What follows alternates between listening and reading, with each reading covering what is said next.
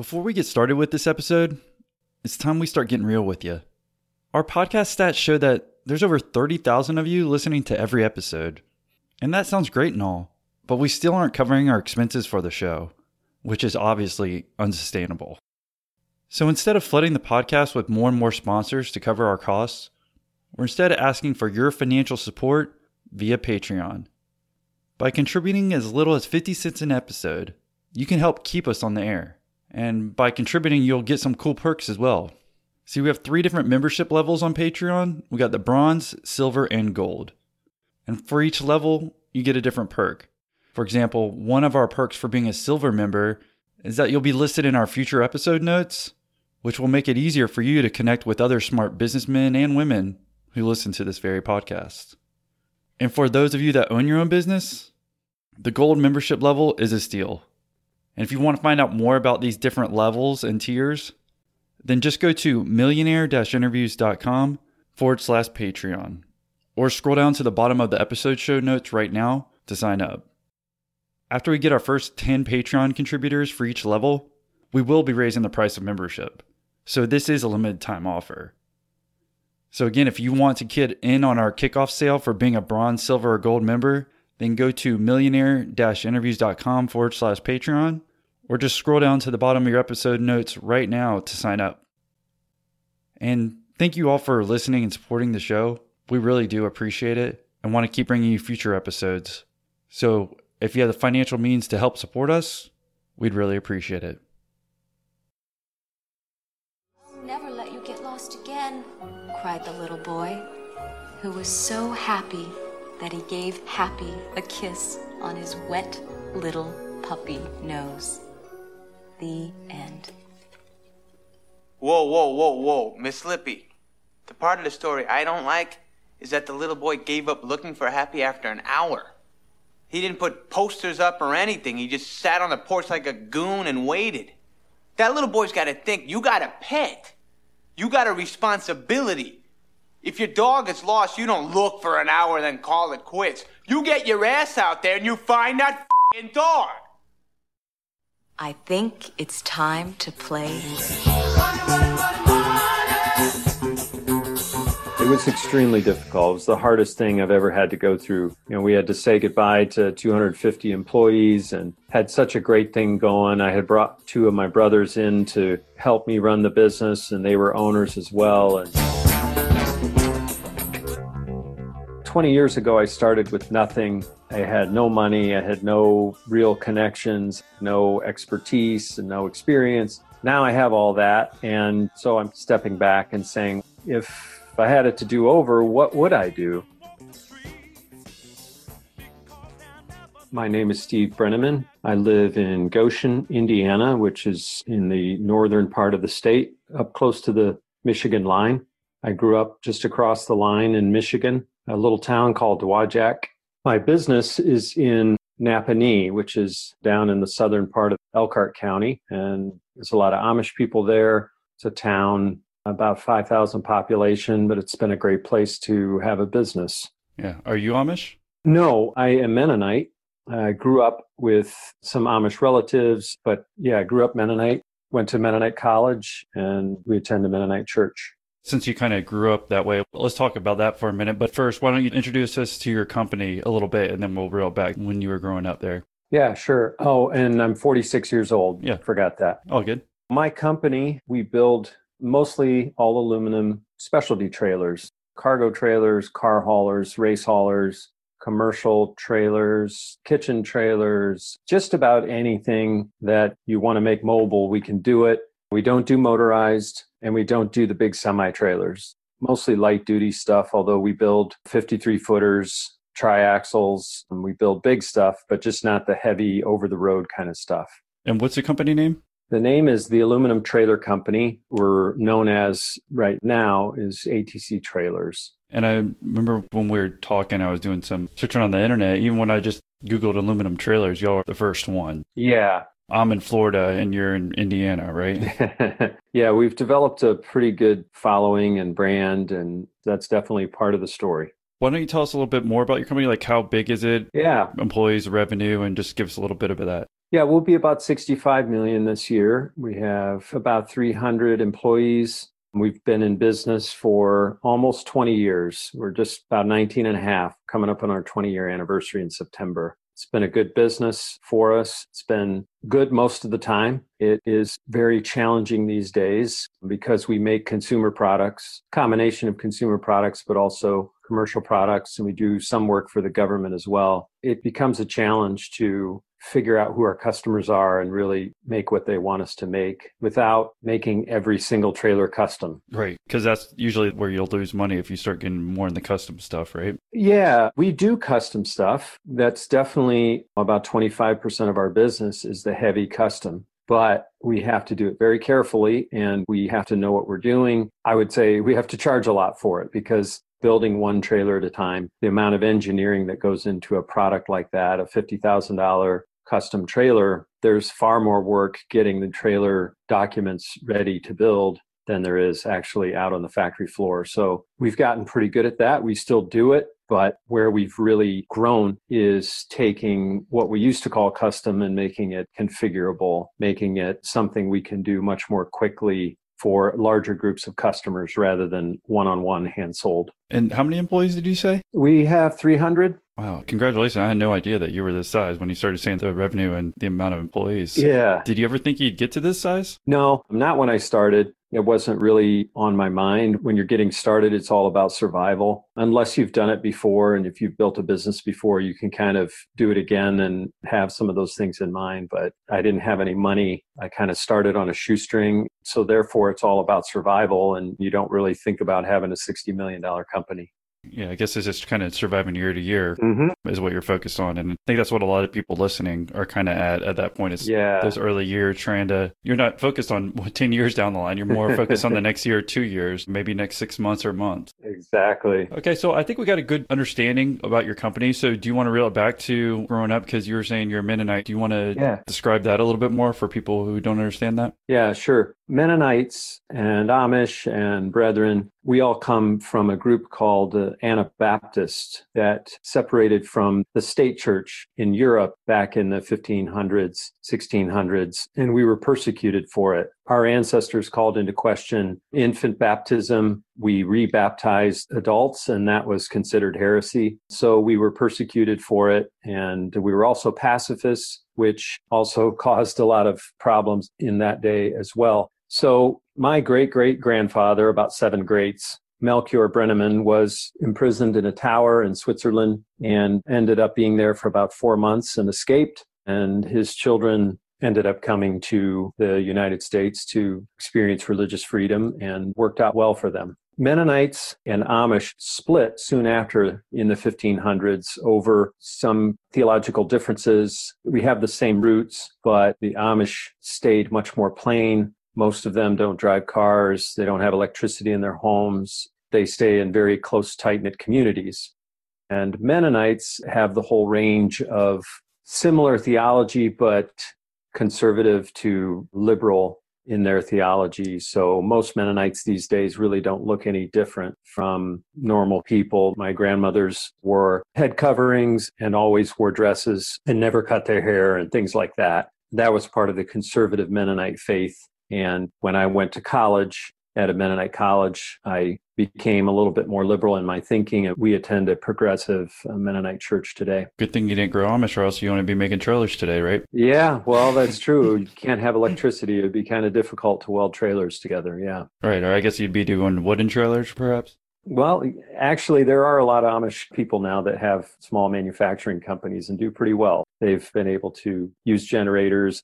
Some of them do have modern electricity in their facilities. It kind of depends on their district and how their community decides to make decisions around some of those things. But I have quite a few Amish workers that work for me. They were instrumental in helping me succeed. Fantastic workers, an amazing group of people. And the Amish in this community have been a real backbone for the recreational vehicle industry and trailer industry and manufactured housing industry in this area. It's huge. Most people don't know this, but our county here produces about 85% of all North American recreational vehicles. It's a staggering amount. It's about a $20 billion industry this year, and they're all 85% of them are made here in this county. Yeah, that is pretty staggering. So where you're located today, it's kind of just in between Chicago and Detroit, right? Just north of Indianapolis, so people have to visualize. Yep, correct. We're one county over from South Bend. So you went to Eastern Mennonite University? Eastern Mennonite. Yep. Okay. And then from there, that's when you started your trailer company? I came back to this area because of the manufacturing that was going on. There were a lot of good jobs, and I worked in a couple different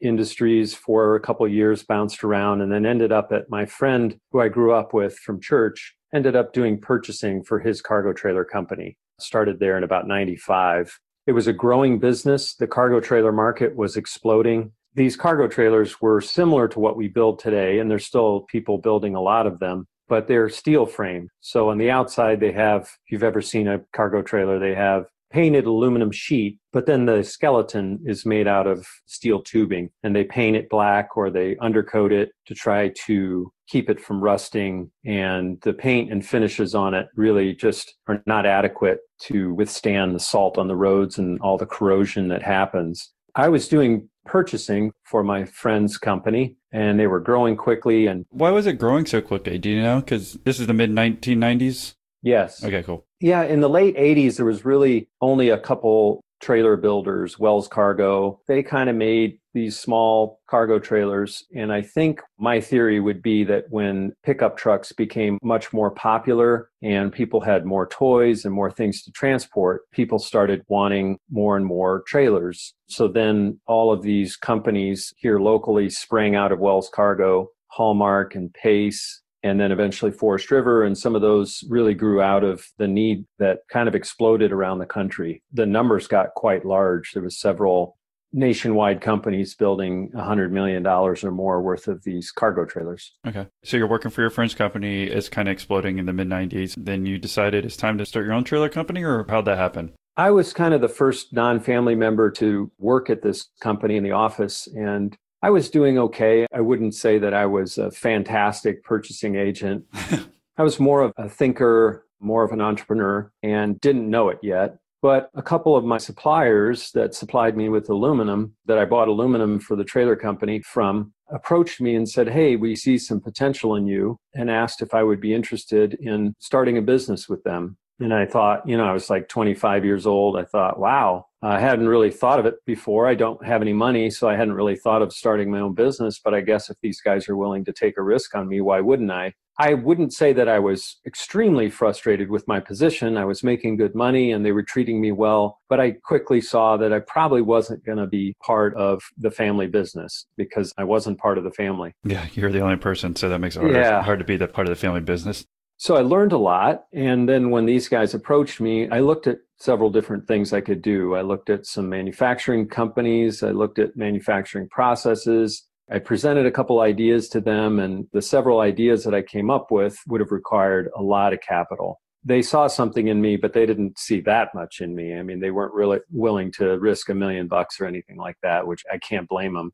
I didn't really have a track record to prove what my abilities were. But over about a year period, I started looking at different things. Finally, the one gentleman said, "We've got several customers that are building these enclosed all aluminum snowmobile trailers. They're all aluminum frame. And the reason that people are buying these more expensive aluminum frame trailers is because they're traveling on the salt roads, they're pulling them with smaller pickup trucks, and they're loading them with 4 snowmobiles and heading north to where the snow is up in the Upper Peninsula or up in Canada. There's a lot of people building a lot of these. And I just did not want to build trailers. I didn't love the business. I wasn't interested in trailers. I'm not a car guy. I'm not a motorsports guy. Finally, he talked me into it. He said, "Look, we have all the materials for these. All you'd have to do is buy some axles and some wood for the flooring and walls, and we pretty much have everything else." I said, "Well, okay, if that's the best thing to do, let's do it." So in the spring of 99, I started putting these prototypes together of snowmobile trailers. And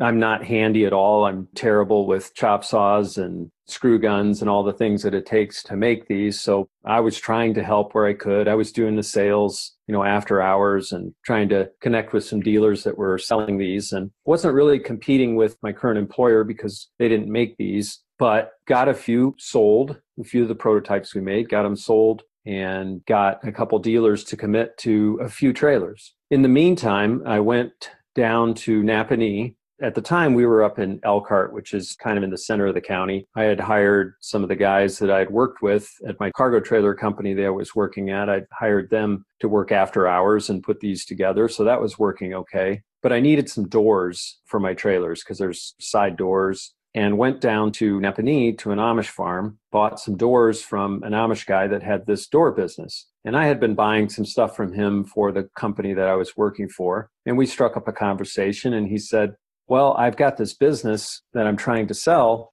I really need to sell it. It's getting too big for my farm. I'm having some health problems related to stress, but I can't find anybody that wants to buy my business. So I said, well, I don't have any money, but I could probably help you get it moved off your farm. And maybe over time, I can earn the business and work for you, do your purchasing for you, because I knew all the materials, similar materials as the ones that went into the trailers that we were building.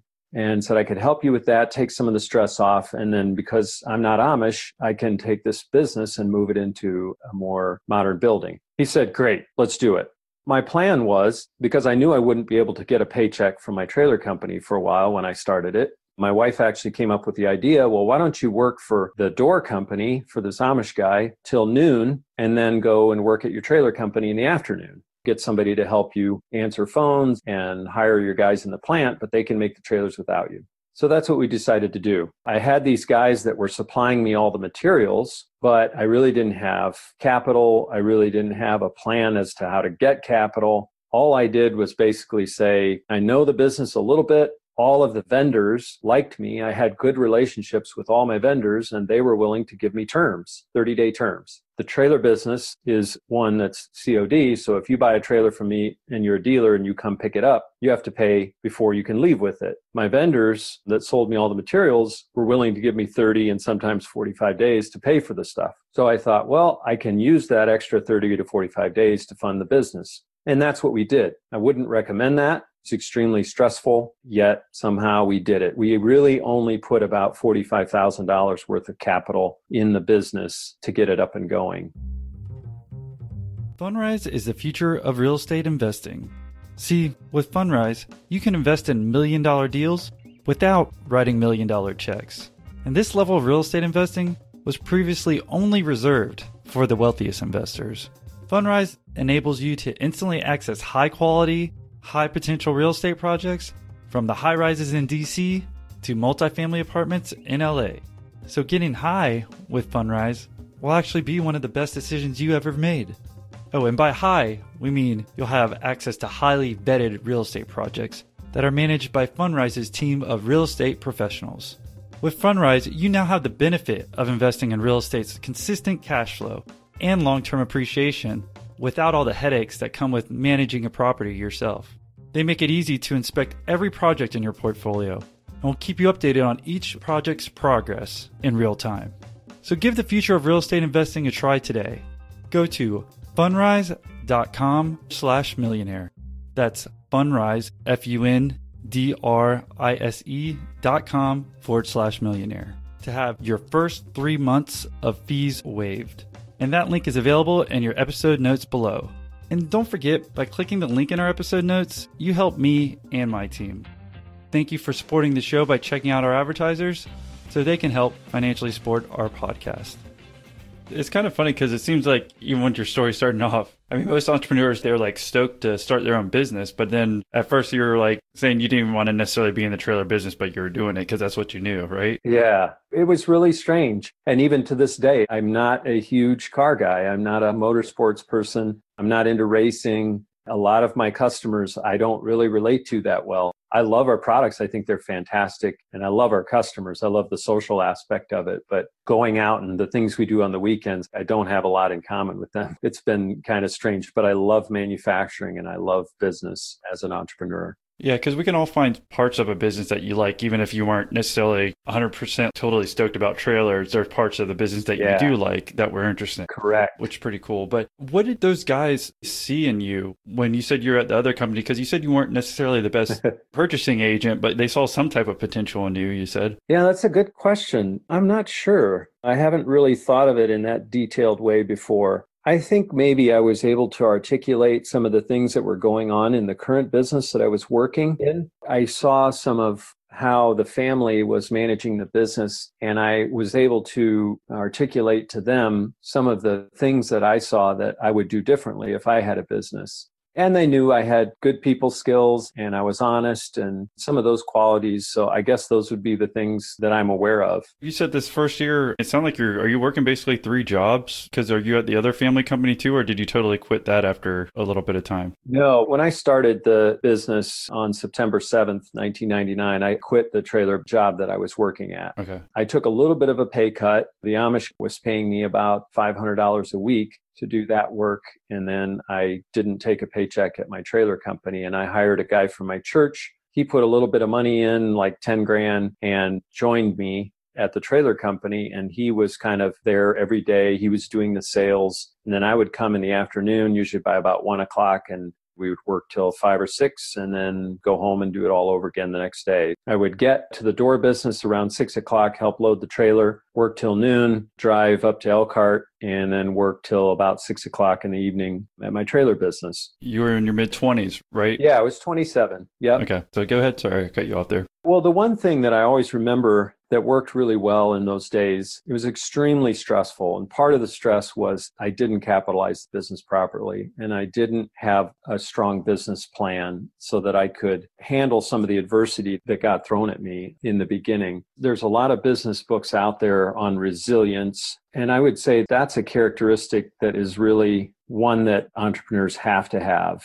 You come up against these obstacles. I'll give you an example. In the beginning days, we did not have a lot of money in the checking account. We were basically using the 30 and 45 days that our suppliers gave us to pay for materials. And a lot of times we'd stretch that out as far as we could. And then our axle supplier would call and say, hey, we're going to deliver tomorrow, but we need to pick up a check for $12,000 or we can't deliver. Okay, no problem. We'll give it to you. Well, a lot of times we would write that check without having the funds to back it up. But we had a unit coming off the line. We had another one going to come off in 2 days. And all we had to do is make sure that that schedule happened and we could cover the checks we wrote. So one time we worked with a national bank, and I'm glad we did because that allowed us to put, at the time, when you put funds in an ATM, those funds were available almost immediately. So we were able to deliver a trailer to a dealer, find an ATM from that bank in the nearest vicinity, and drive 70 miles an hour to that ATM, put it in, right. And overnight the check would clear and we would have access to the funds the next morning. That is literally what happened many, many times.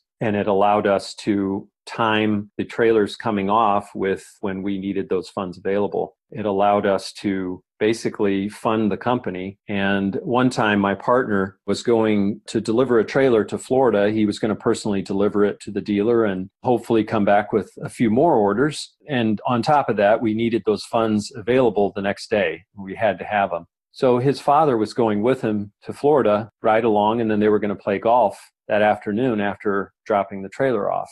And they got down there and they were a little bit late. They ended up getting the check.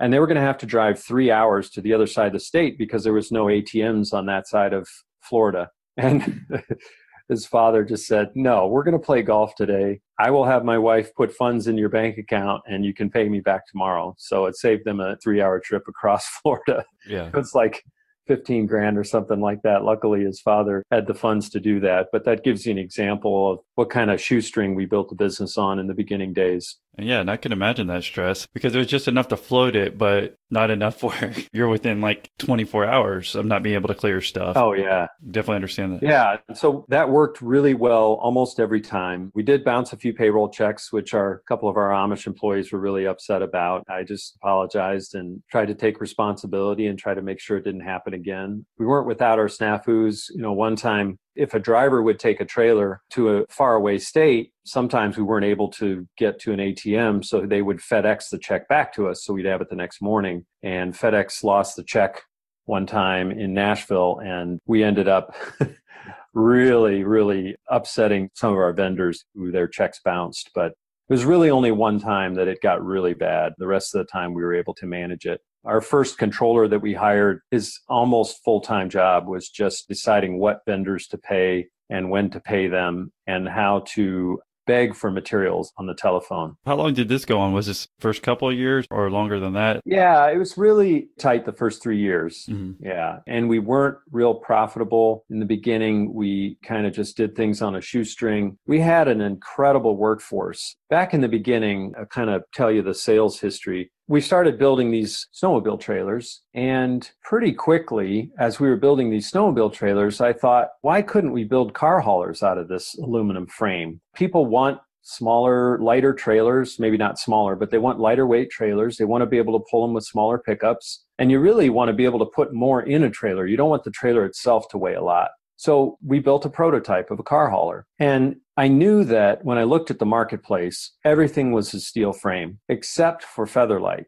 Featherlight out in Iowa made a lot of horse trailers out of aluminum, and they made an all aluminum car hauler. And the only problem was it was really expensive. So if you looked at a Hallmark trailer, you could buy a 24-foot car hauler for $5,000 from a dealer. If you looked at a Featherlight trailer, that same size trailer cost 12 to 15 grand. And that was a huge jump. Yeah. But I knew enough about materials. I did the calculation, did the bill of material. And the comparison was, if I took a Hallmark trailer and did the exact same materials except for the frame and made the frame out of aluminum, the cost was only $750 difference. What I thought was, well, maybe pay the bulk of the market would not pay $12,000 for a car hauler, but they might pay $6,500. And so that's really the premise that we built our company on. We sort of started making these all aluminum car haulers and taking them to dealers and saying, hey, look at how nice this is. It's all aluminum. It's lightweight. It's going to last forever. And dealer after dealer said, wow, that's really nice. I like it. The fit and finish is great. You know, maybe I could sell one a year, but it's just too expensive. People in my area, maybe up by you, it's different, but people in my area are too concerned about price. No one's asking for an aluminum trailer, and even $1,500 difference is too big a difference. And there was something inside of me that said, that's not true. I know that's not true. Just thinking about the economics of it, if you bought a trailer that was going to last 20 years and then bought a trailer that was heavier and going to rust in 6 months, for $1,500, especially when you have a $75,000 race car, you're going to pay the $6,500. It was obvious. So we started a website. And I know that sounds ridiculously obvious. In 2000, there were no trailer websites. None of the manufacturers, no matter how big they were, had websites. None of the dealers had websites. None of the manufacturers had websites. We created a website. And then we linked it to not Google, because Google wasn't around yet. They were just getting started. Right. We got hooked up with MSN, Search, and Yahoo. And quickly, we started getting phone calls from people that saw our stuff online and said, absolutely, I want an aluminum trailer. I've had 4 Hallmarks or Paces or whatever the brand was, and I want something that's going to last. And so we started increasing our prices a little bit, and we started making nicer stuff. So that's sort of when we had 3 Amish guys that were tired of the RV scene and came over to work for us rather than the other place in Napanee that they were working in. Oh, by the way, we had moved the business to Napanee, and it was functioning alongside my door business that I was working in and starting to buy. So we had a fairly large facility that we financed with a SBA loan, Small Business Administration loan. And we bought this 80,000 square foot building for $500,000.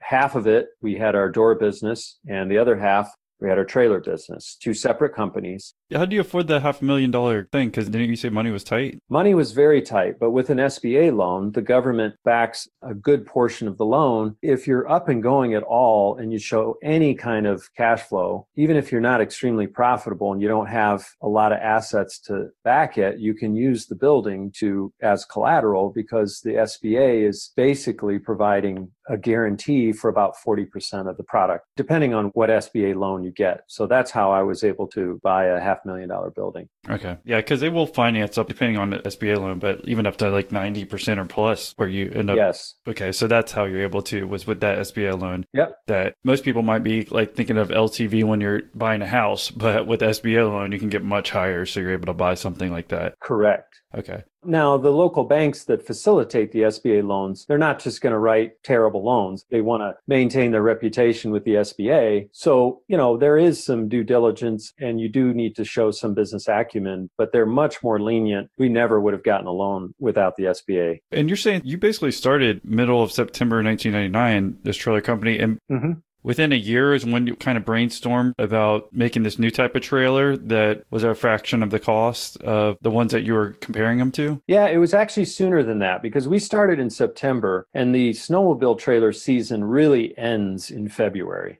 So we had to have a product that we could build during the summer. We built our first car hauler about 3 months into the business. Right. And when you were building that, and then you came up with the website, like right after that or right before? Yeah, it was about 6 months in. So I'm thinking in February or March of 2000, we started the website and it wasn't really functional until the following year. It took us a while to really get linked with the search engines. So yeah, even within basically 6 months of you starting the company, you had come up with these two things that seems like it would change your business big time versus if you were just making the same type of trailers as before. Yeah, it really put us on the map because otherwise we'd have just been a me too for these snowmobile trailers. So the concept of making the new trailer and then also realizing getting on the internet. Tell us about that because a lot of us can't imagine. You were saying it's hard to imagine that there weren't any websites there, but there weren't. So just tell us how you thought about that and then what'd you do to get yourself listed or did you have help? Because again, this seems like one of the game changers for you as far as making a successful business. Well, it's part of that resilience. When you hit a brick wall and my partner took this car hauler that we had built and started going across the country and visiting dealers with it. And he just got no after no after no. It was basically, we had to do something to survive. And you hit that brick wall and you just say, okay, what are our options? Well, we knew that the internet was starting to grow. We started looking around and thought, well, we could do this. You can be just a 2-person operation, but on your website, it can look like you're a established trailer builders. We knew we could project the image that we wanted to. It really didn't take much because there was no competition. Anybody going online and typing in car trailer would come up with us. And because we were the aluminum trailer, our website to this day is aluminumtrailer.com. And it's just because no one else was paying any attention to it. So we got some pretty valuable domain names just because no one was paying any attention. You said that these people, after you launched the website and finally got the SEO kind of kick in, that's when all these sales and orders started coming in? Yeah, I wouldn't say that it was a flood, but, we started getting calls and somebody would say, wow, this is really great. And we'd walk them through the sales process and decide what the trailer would look like. And we'd give them a quote and they would wire us $15,000 with no real reference check or anything. It was just a website and a phone call and they would wire us $15,000. That was shocking to us and that led to more activity. And we started really working with making sure that we stayed at the top of the search engines and some of those things. But fairly soon after that, within a couple years, we kind of saw that selling direct to the public was not exactly what we wanted to do. There was this established dealer body out there that sold trailers, that sold RVs, and we really thought, let's let them do the public-facing work and let's be a manufacturer.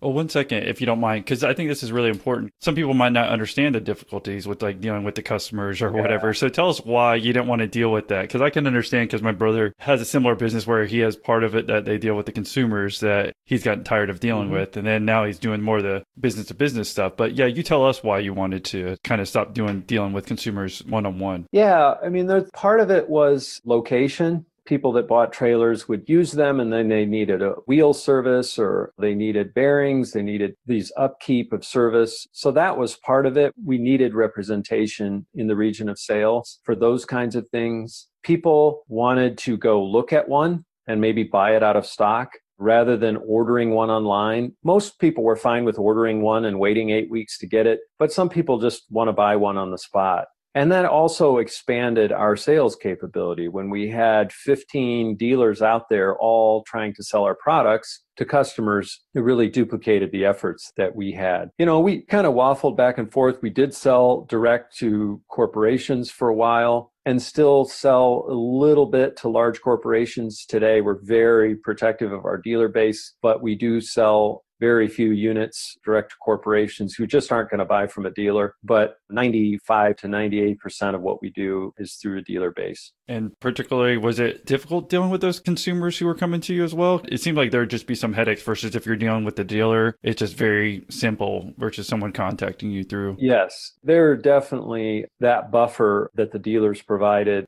definitely helps us focus on becoming really good quality manufacturers. Mm-hmm. So yeah, that most customers are great, but the few that aren't, it can be a real challenge to work through problems. And it just gives us that extra buffer, and also having that representation in the region of sales really important as well. It seems like after a couple of years, you're able to build a good sized company. Do you want to give us like how many people might be working for you or how much you might have been doing in revenue? Sure. We grew it pretty quickly. Now, keep in mind, at the time, I was running the door business. I had bought the door business about 2 years in, and someone else was running the trailer business for me. And I was on the other side of the wall at the building running the door business, and I was growing that very quickly. But at the trailer business, by 2006, we had gotten a large contract with a oil exploration company out west. In 2006, we did 26 million in sales and had about 170 employees. So we had grown it pretty quickly. And I would say because of our strong, very talented, quality-minded workforce that we had,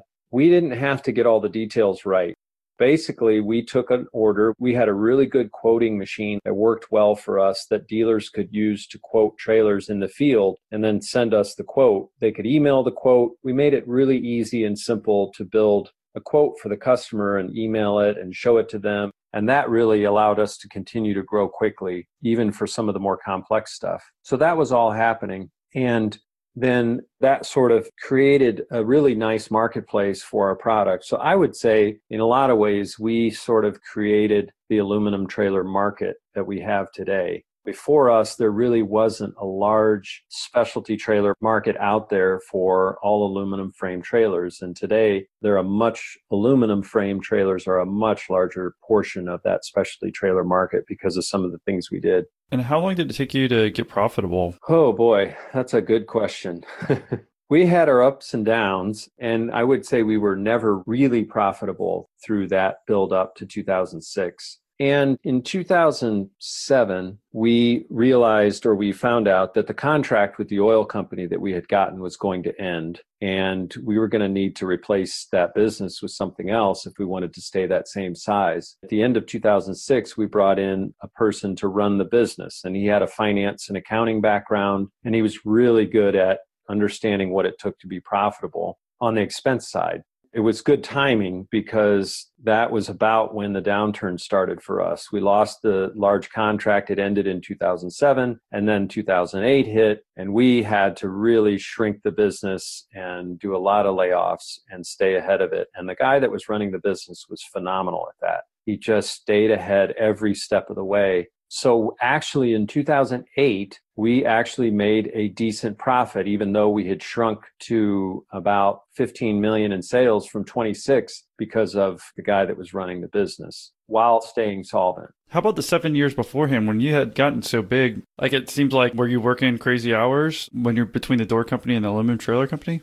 I was not. I wouldn't describe myself as a business operator necessarily. I mean, I can do it, but I'm more the entrepreneur. So I was very protective of my time. I took vacations with my family. I kept very flexible hours. I was there, but I wouldn't say that I put in 12 hours a day like a lot of entrepreneurs talk about. There were times I did that, but in very short bursts. When we had putting in a new computer system, I would always go home for dinner. I was always at the dinner table with my family every night. But then sometimes after the kids went to bed, I would go back and work all night. I didn't do that very often, but maybe 5 or 6 times over the years when stuff had to get done. So yeah, that was definitely a challenge, but I was never a workaholic that had to put in tons of hours. I think that's what all of us strive for, is to own a business where you have the opportunity to do whatever you want. Yeah. It's good that you're able to do that while you were still younger and growing the business. What usually seems to happen is that a lot of people like kind of take the sacrifice, whether they have kids or not at that point in time, or single or not single, then they put in the more hours in kind of in the beginning, but that you're able to maintain that throughout. But how about those first 7 years? I mean, to me, it feels great that you're like have that many jobs and you have that much in sales, but then were you taking a decent salary for yourself? Because it'd be frustrating to me that you weren't like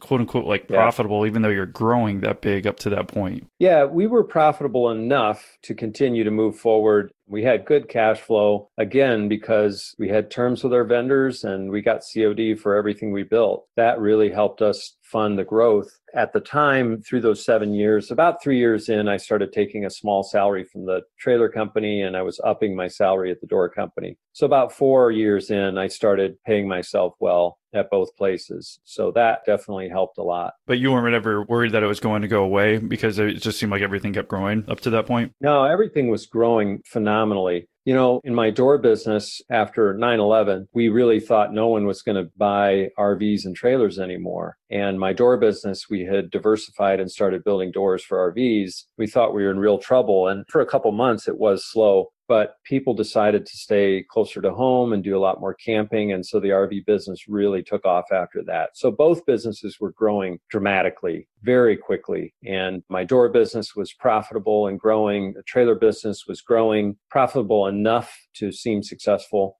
And all led up to the downturn of 2008. What did the guy who came in, like you said, even though the revenues shrunk by almost like 10 million, you were more profitable than you were before. So that's very cool. I mean, that you're able to like have a guy come in who was able to figure out how to do this and lay off people at the right time. What did he notice that maybe we could learn from if we need to cut expenses, or, you know, maybe we can learn something from it, I imagine, that where he was able to figure out to make your company more profitable, even though you're losing revenues? Yeah, that is a really, really important point.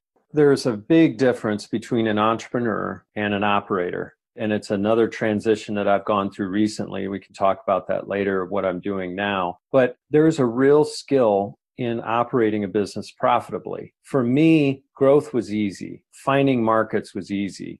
And hiring people was easy. And we had a great culture, and we still do today. So sometimes we'd have a group in the office that was working too many hours. We'd just hire people and pile them on top of everybody else. And when that operator came in, you know, he immediately recognized we were just heavy. We just had too many people doing too many things that didn't produce value for the customer. And he really just honed in on the things that created value for the customer. And if you do that, you'll realize maybe it's only temporary, but there are times where there's a balance between growth and new opportunities. And let's focus on what we do really, really well and hone it into a profit-making machine. And that's not easy to do, but entrepreneurs have a really difficult time operating the business, focusing on what you're really good at and shedding the rest and becoming really profitable. I struggle with that a lot, because I'm about growth. I'm about the next new thing. And I've grown both businesses. I grew very quickly because of that, but that doesn't always translate into profit.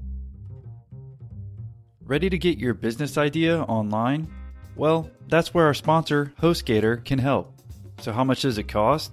Well, you can launch your brand new website on HostGator for as little as $2.64 a month. That's a 62.01% discount they're providing our listeners with, and it's the best deal on hosting anywhere. If you don't believe me, then do some of your own Googling. If you find a better deal out there, then feel free to email me, because I haven't been able to find one. As an entrepreneur, I'm always looking for the best value. That's why I've used HostGator to run my personal websites since 2013. Do you need another reason to choose HostGator? Well, here's two more for you. They have a 99% uptime guarantee, and they also have world-class customer support, available 24/7, 365. Again, I can vouch for this, as I've called them at 3 a.m. for help with my website, and I had a customer support rep on the phone within minutes. So if you're looking to get the best deal on the best hosting provider in the world, then visit our link, hostgator.com/YOLO. That's YOLO. Again, to receive that 62.01% discount on your new website, go to hostgator.com/YOLO or visit the link in your episode description below. Was there specifically anything that you can think of that we could learn from that he saw? It makes sense what you're saying, that maybe he had like 20 different things y'all were working on at the trailer company, but he realized maybe 5 of them were more profitable, things were adding value. Is there anything specific that you can remember? Well, one of the things that he did was zero in on some product lines that we were doing big volume in. And he paid more attention to the materials that were going in and what was on the engineering print and what actually got put on the trailer, rather than just letting it up to the guys in the weld shop to grab the biggest, heaviest aluminum piece they could find and put just to make sure that the trailer was going to last forever. Rather than doing that, let's figure out what was our assumption when we designed this trailer, and maybe we're running finite element analysis of it on our computer and in CAD and some of that. And then what did we intend for this trailer to be made of? And then what's actually getting done? And what we found was there was 10 to 15% of aluminum extra in that trailer that we hadn't planned on. That's one example.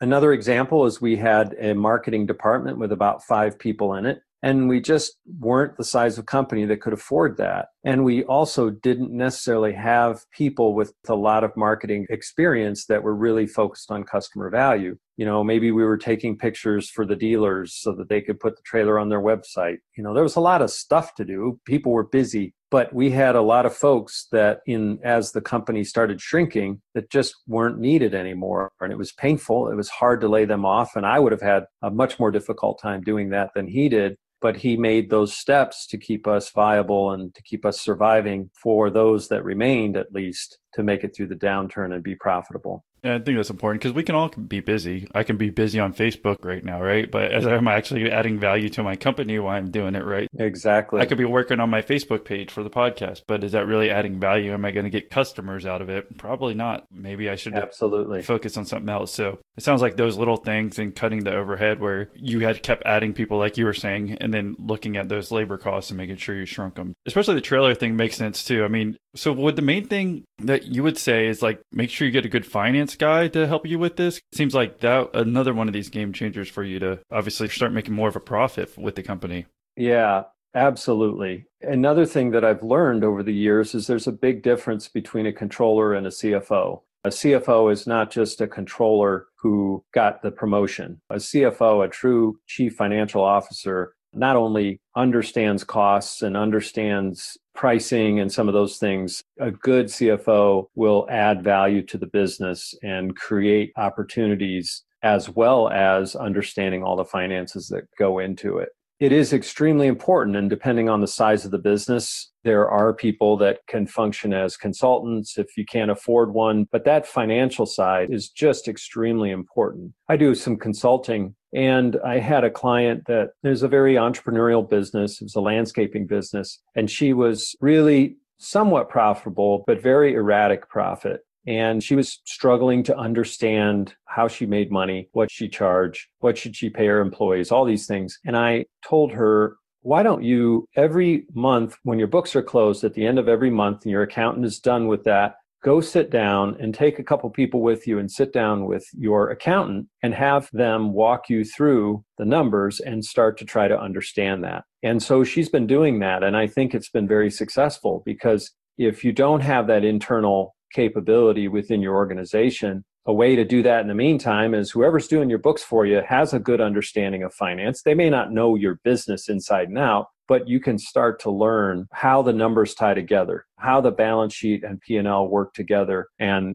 how does that all work? Because eventually, to have a successful business, the folks at the top really need to have a solid understanding of that. And so maybe that helps in the meantime before people are of a size that they can have a full-time financial manager. That makes 100% sense. And I appreciate that advice, especially for anyone who's listening, because they have someone doing the bookkeeping or taxes. If you just go to them, they are good with numbers, obviously, for a reason. And they work with different businesses. So they're probably pretty open-minded as far as like trying to help you figure these things out. I think that makes a lot of sense. Absolutely. And just doing it every month, each time you're going to run into something a little bit different. You're going to see it from a little different angle. And that's what happens. So, you can't just go online and watch a YouTube video on, right, balance sheets or P&Ls, and anybody can do that. And that understanding is pretty straightforward. You'll learn that pretty quickly. But it's as my business changes and as we grow or shrink, what are the relationships? what changes. I look at my balance sheet this year,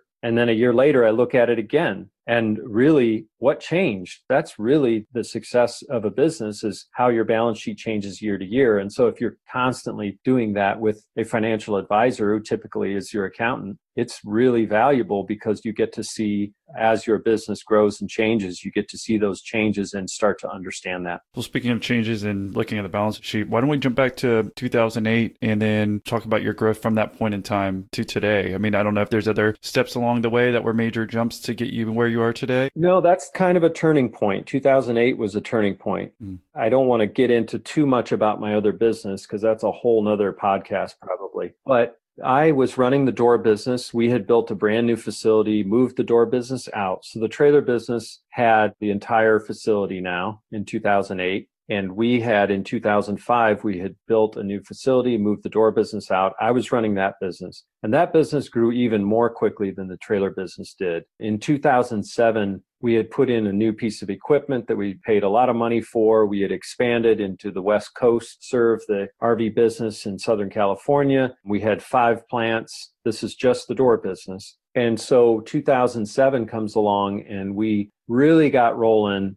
We did 40 million in sales that year, just before the downturn. 2008 hit, and our core business, no one was buying RVs. I mean, the RV business went from 360,000 units in 2007 to about 160,000 units in 2008. I mean, it was dramatic. It was 2/3. And we had leveraged heavily to buy some equipment and new plants. And honestly, we just did not have good operational control of the business. Again, back to my entrepreneurial spirit and my creativity and wanting to do this new thing and that new thing, and kind of driving folks crazy. And we were growing profitably. But as soon as our core business went away, which was doors for travel trailers, we lost that business. And it was the end of 2008. Our bank forced us to shut down. I sold off all the assets, and we closed it up. Well, that must have been difficult for you. Yeah, it was extremely difficult. It was the hardest thing I've ever had to go through. You know, we had to say goodbye to 250 employees and had such a great thing going. I had brought 2 of my brothers in to help me run the business, and they were owners as well. And it was extremely heartbreaking, and all the families that relied on us for paychecks and all of that. Now, if you lose your job, it'd be easy to find a new one. But in 2008, no one was hiring. And so it was a scary time for all of us. Did this affect your trailer business when you had to close down the door business? Not really. They were 2 separate companies. And like I said before, I had this financial guy running the business, and he was phenomenal. He understood banking relationships. He understood the numbers inside and out. He had been in public accounting for 13 years and then had been in other businesses for a while. So he just had a really solid understanding of what needed to happen to help us survive. Mm-hmm. If we wouldn't have brought him in at the end of 2006, I don't think we'd have made it through. Yeah, we owed a lot to him. So I shut down the door business, sold off all the assets, paid my personal guarantee, which was extremely painful. What was that, if you don't mind me asking? Well, I had a personal guarantee to the bank for the debt of the door business, and I had a couple personal guarantees that I ended up paying over $500,000 out of my own pocket, took loans out to pay those. And the bank ultimately was not made whole. I mean, they took a pretty big loss, but the personal guarantees kicked in, and I had to end up paying a lot of money back. And we considered bankruptcy, but it ended up we were able to maneuver our way through and take out some loans, and ended up paying all of our personal guarantees. Yeah, and I think people who are listening, they kind of understand now the difference, at least through some of the episodes, the difference between personal guarantee and a non-personal guarantee, right? So you especially know when something like this happens, like they can go ahead and take back your house and other things, right? Or maybe the other business. So yeah, if you were 100% owner, or just depending on what's going on. Yeah, that can happen. And typically they can't touch your place of residence, but any second homes or cars, anything like that, they can take. Right. But the bank that we had worked with was really good. They were fair. They worked well with us. They were a national bank. In the end, even though, we were forced to shut down, I felt like they were very good to work with. So that was good, but it was very costly. So it took us several years to recover from that. And I would think not even just financially, but like personally, that would take a toll. Absolutely. Because, I mean, you're still thankful you have the aluminum trailer business, but then that's still on your mind, right? Because financially, too, if you had to take out loans just to make it somewhat even for the bank, that's going to take a toll on you. So, I mean, personally, was everything still fine? Yeah, personally, I mean, it was extremely painful, obviously, and it was embarrassing. And I felt like I had let everybody down. And the suppliers that had supplied us all the materials, they didn't get paid. It was millions of dollars that were lost. You know, I felt responsible, and I was responsible. Obviously, I wasn't responsible for the downturn, but I was responsible to make sure that I ran the business in a way that we could make it through some things like that. And I just did not have a good understanding of risk. I signed personal guarantees left and right because I thought, well, these will never come due. Right. And I thought, you know, well, worst case scenario is X. Well, it ended up being a lot worse than that. Yeah, X times 5. Yeah, exactly. Like we were saying, the trailer business was still doing okay. So why don't you take us back to, I don't know, 2009, 2010, when that was in the trailer business? We had a good year in 2008, thanks to our shrewd financial manager and a big fat contract that we got at the end of that year. We were able to make it through 2008, making a pretty good profit. And that profit sustained us through 2009. So by 2009, we were down to 10 million in sales. We were down to 65 employees. I took a month off with my kids and my wife, and we jumped in our little motorhome and we went out to the West Coast and traveled up the West Coast. And I took a month off. And as I was shutting the door business down in October, before that, I picked up a book called Lean Thinking by Jim Womack and Dan Jones. We had kind of been dabbling with lean manufacturing on the factory floor at my door business for a while. And I didn't think it had anything to do with me as the CEO. I thought, well, that's something for the factory floor. Yeah, eliminate work in process, eliminate waste, be more efficient. Of course, who wouldn't want that? But I didn't think it had anything to do with me. Yeah, I understand it enough to know that I want to bless it. Great. But I didn't really understand it. And I picked up that book as I was going through all these awful things. And it was like medicine. It was like, this is the answer. We can become operationally excellent by using lean manufacturing. That's what you decided to do after you got back from your trip? Yeah, I got back from my trip in February and sort of made a little place for myself in the door business. I let the current CEO still run the business, and I decided to plug in on the continuous improvement side and started messing around a little bit with material replenishment systems and putting part numbers on things, and really started learning this lean manufacturing technique. And went to some conferences and decided that this is what we needed to do. Was this the next step with the business as far as growth, or what made it into what it is today? Is this lean manufacturing idea? Yes. In August of 2009, first of all, we didn't know where the bottom was for my trailer business. In 2009, things were still really tenuous in the economy, and we kept shrinking our production capability. We kept laying people off in the factory because we didn't have enough work for everybody. And finally, in August of 2009, we noticed that people started buying custom trailers again. In September of 2009, we noticed a real uptick. And on top of that, I had started gaining some traction out in the factory with some lean techniques, and I was starting to get an understanding of it. And I decided that what I felt was happening, the guy that was running the business successfully through the downturn and cutting expenses and things like that, was also not changing now to reflect the new reality, which was we started selling trailers again. And we started needing to grow for the first time in 3 years. And he didn't appear to me that he was able to make that switch to go from pinching pennies and really cutting to growing. So then it was sort of time for my talents to take over and my way of thinking to take over. So I took over the business for him, or took over the business from him in late 2009. And we've pretty much grown at 20% a year since 2009. That put us at about 65 million today. Well, obviously this is kind of big to be able to, the guy who had helped you, right? Is this the finance guy? Uh-huh. Okay. How'd that conversation go? Because that seems difficult, because he kind of helped you, right, get through those 3 years. So did he have equity in the business? How did this conversation go to try to switch to growth mindset from the penny pinching that actually helped you, I guess, those 3 years or so? He did not have equity in the business. And I did not handle the conversation very well at all. I was not completely honest with him as I started to see these things happen. I kind of shied away from that conversation. I could have definitely treated him better, but we basically paid him a severance and he found a job probably a lot better than the one we would have had for him. He ended up having a very successful career in a different business and he deserved it. He was extremely talented, but yeah, we separated. Right. Was the conversation just like you saw that there was growth, but he still wanted to keep that from happening? He struggled to connect with our dealer base. He struggled to really put sales systems in place, some of those kinds of things. So it was more a conversation. Look, you've done great. You got us through. Thank you. But, Steve's here now and it's really more, his business and it makes more sense for him to run the business. The other managers in the business were also wanting me to take the lead. So it was pretty obvious. Yeah. So that's good. That's an important part that you said there at the end. Yeah. So if the other people working within the business are kind of talking with you and seeing that, I imagine you tried telling the CFO this, but he just still wasn't making the connection that it was time to grow.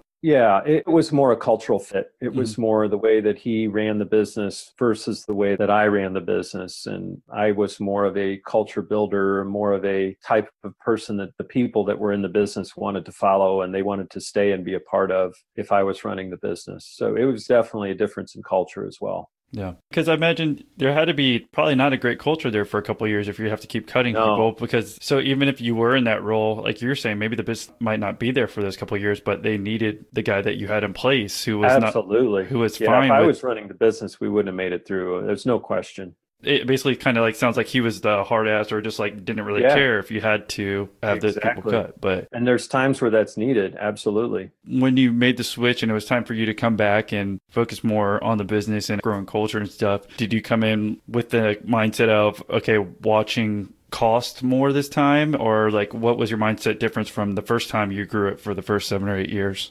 It was really simple. We wanted to implement lean manufacturing, and a lot of the tools that we used to implement lean manufacturing did that for us. It improved our inventory turns pretty dramatically. We had lots of inventory laying around from shrinking in size. We had some extra buildings that we didn't need anymore. We basically closed everything down. We got rid of excess inventory and started using that to fund our growth. And we shrunk our inventory and we cleaned up the plant and started really organizing things. We made it easier for our line workers to do their jobs. All the things that a lean manufacturing transition did for us helped us grow the business and achieve profitability. In 2010, we made $1 million in profit and went up from there every year. And during that time, did you have anyone else who came in and helped you do this? Because you read a book on it, obviously, but that doesn't necessarily make you the expert. It's like the main thing is that you have the mindset and that you're trying to figure this out. But I didn't know if you brought in somebody else who kind of helped make sure you were doing it right versus y'all just kind of figuring it out as you go. Yeah, we definitely brought in some help. I hired a guy to become COO, Director of Operations, who had been with me at my door company. And he and I had become students of lean throughout that 2-year period. And we read tons of books. I went to seminars and I invited him into the business to help me from an operations standpoint. And he also had grown up Amish, so he was able to keep the culture intact and really work with our frontline workers to make sure that to try to help with their understanding of what we were trying to do and why. So he was very instrumental in helping me build the business into an operationally excellent company. But then we also brought in some lean consultants as well here and there and used them quite often to help us because I was impatient. Right. I wanted to improve very quickly and I wanted the experts to help us do it so we didn't have to make all the same mistakes. So that was really important to do. And we did that even for a small company. We spent a decent amount of money to make sure that we were building excellence into our processes. Well, you've been saying you've grown 20% ever since? Yes, 20% a year. And we could have grown faster, but the way we looked at it was 20% is about all we can handle while improving the process. Because if we grew faster than that, it's the push and pull between the urgent and the important. Our process improvement work was important and that helped us get better tomorrow. The urgent is, I got to get this stuff out the door. I don't have time for that continuous improvement crap, Right. So we felt like 20% at least for the type of manufacturing we were doing, that's no hard and fast rule. But we felt like 20% growth was what we could handle while improving the process at the same time. I appreciate you sharing your stories so far and, all the hurdles that you had to overcome. Is there anything else that you could think of that maybe we could learn from? Because it's very cool to kind of learn from that mistake and having to step back a couple of years, having someone who came in and helped you make sure the books were tight and everything, but then you realize it's time for growth and that you've been doing that and it's helped you grow 20% every year. Mm-hmm. But is there anything else that you might want to leave the entrepreneurs who are listening with as far as what they might be able to learn from your story? I would say the most important thing about being an entrepreneur is to figure out what your talents are and figure out what the business needs from you as the entrepreneur. That has been a struggle for me all through my 20 years as an entrepreneur and still is to this day. Just recently, this fall, I was able to bring in a CEO to run my trailer business for me. Over the last 2 years, I realized that the business really has outgrown my capability as a business operator. With 300 employees and 3 plants and expanding distribution channels and all those kinds of things, I'm more of an operator. And as I mentioned before, I'm less of an operator and more of an entrepreneur. I'm really not the guy that likes to be in it 10 to 12 hours a day, making the decisions. I'm really good at bringing in talented people and getting them excited and energized around this idea, but I am not the easiest person to work for, and really feel like my strengths are really in more entrepreneurial skills. So a combination of a couple things this fall, a personal issue that I was working through, as well as finding a person that had come in a year earlier in a different role, whose pedigree and experience level was way beyond mine, and felt like if he could fit our culture and wasn't too corporate, I felt like he would be a good person to take over day-to-day operations. And I'm moving back into more of a board leader role and take some time to figure out what my next opportunity is going to be. But recognizing that and realizing that my skill is really something else and we don't have to be the hero that does everything for everybody. And we don't have to feel trapped in that CEO role. If we're the founder and there's someone else better to run it and we want the benefits of that, it's okay to say, that's not my strength. Being an entrepreneur is a rare thing. And if there's people out there with the experience to run the business better than you, it may seem hard to do, it may seem hard to picture, but I think it's very rare to see a very skilled, creative entrepreneur type that can run a business at all levels, all the way through to that business becoming a billion-dollar company or $100 million company or whatever level you see it becoming. That to me is the biggest challenge as an entrepreneur once you get past that 5 or 10 year success period. So what do you think personally that you're going to be up to next? Are you brainstorming? You said something about brainstorming it. Is it more within the limited trailer company? Or are you thinking you're going to be doing something else?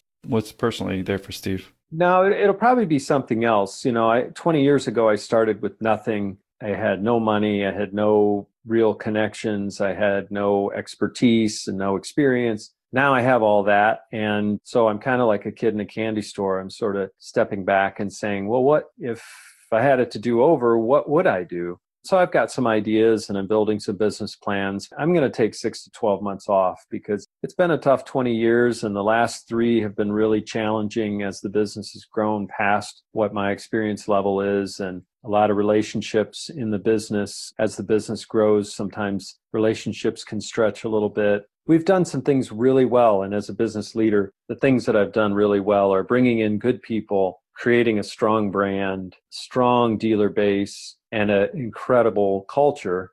I just have not honed the business into a profit-making machine. And again, back to what does an operator do? A skilled operator hones the business. So that's where I'm at now and looking forward to the future and seeing what happens in the next couple of years. Well, that's awesome. And we appreciate you sharing your story. So sure. Is it on the business front, or do you want to give us any potential ideas of what you think you're going to be heading next? Oh, yeah. It might be something in the supply base around here. It's a really big market. I've done that before. On the door side, I probably won't do doors again, but maybe something on the supply side. It's kind of too early to tell. I don't want to get too married to an idea either, because there's a lot of opportunity out there outside of manufacturing in this county. So I want to really take my time and explore what's possible and what's out there.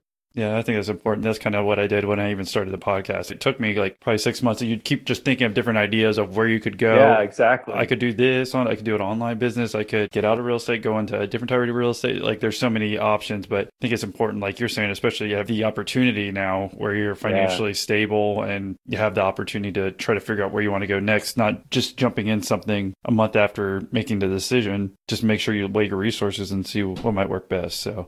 Yeah, absolutely. And my company and my partners have been generous with me to give me time. So that's really nice. It's a luxury to have time to make this decision and still be financially okay. And so, yeah, I feel really fortunate. Well, we're fortunate for having you on the podcast. I appreciate you coming on and sharing your story. Yeah, it's been really fun. Thank you. Yeah, well, if someone wanted to reach out and say thank you for doing the interview or wanted to seek some guidance from you, what's the best way for them to reach you? My personal email is just my name at Gmail. So Stephen.Brenneman@gmail.com. I do some lean consulting. I probably won't make a living at that, but I do some for fun. I've taken our company through about a 9-year lean transformation. And so I've got a lot of knowledge and understanding of that for lots of different businesses. And if, somebody would like a question answered, or maybe they're struggling with some of the same things I was struggling with, shoot me an email and I'd be glad to help if I can. Well, thank you, Steve, for coming on and sharing your story. Yeah, absolutely. Thanks so much for the opportunity. I appreciate it.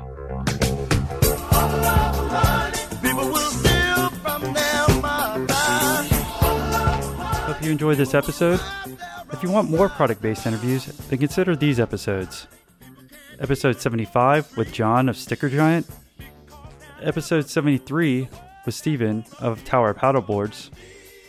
Episode 67 with Jamie Price of Great and Beer. Episode 63 with Dr. Dan Cohen of Breathe Right Strips. Try episode 61 with Andrew of Agora Northwest Coffee Systems. Episode 58 with Alijo of Blue Smart Luggage, a Y Combinator company. Episode 56 with Corey Tall of Climate Sleeping Bags. Or try episode 54 with Mike Otis, where he talks about running a family door company for 20 years. Or episode 52 with Chris White of Shinesty Clothing. And episode 49 with Josh Sherman of Yeah Nice Beanies. Thanks again for listening, and don't forget we're a virtual family here at Millionaire Interviews. That means you, the listener, the guest, the editors, and the host. And so don't forget our... Hell, it's a family motto. Are you ready, Jerry? I'm ready. Just want to make sure you're ready, brother. Here it is. Share the podcast.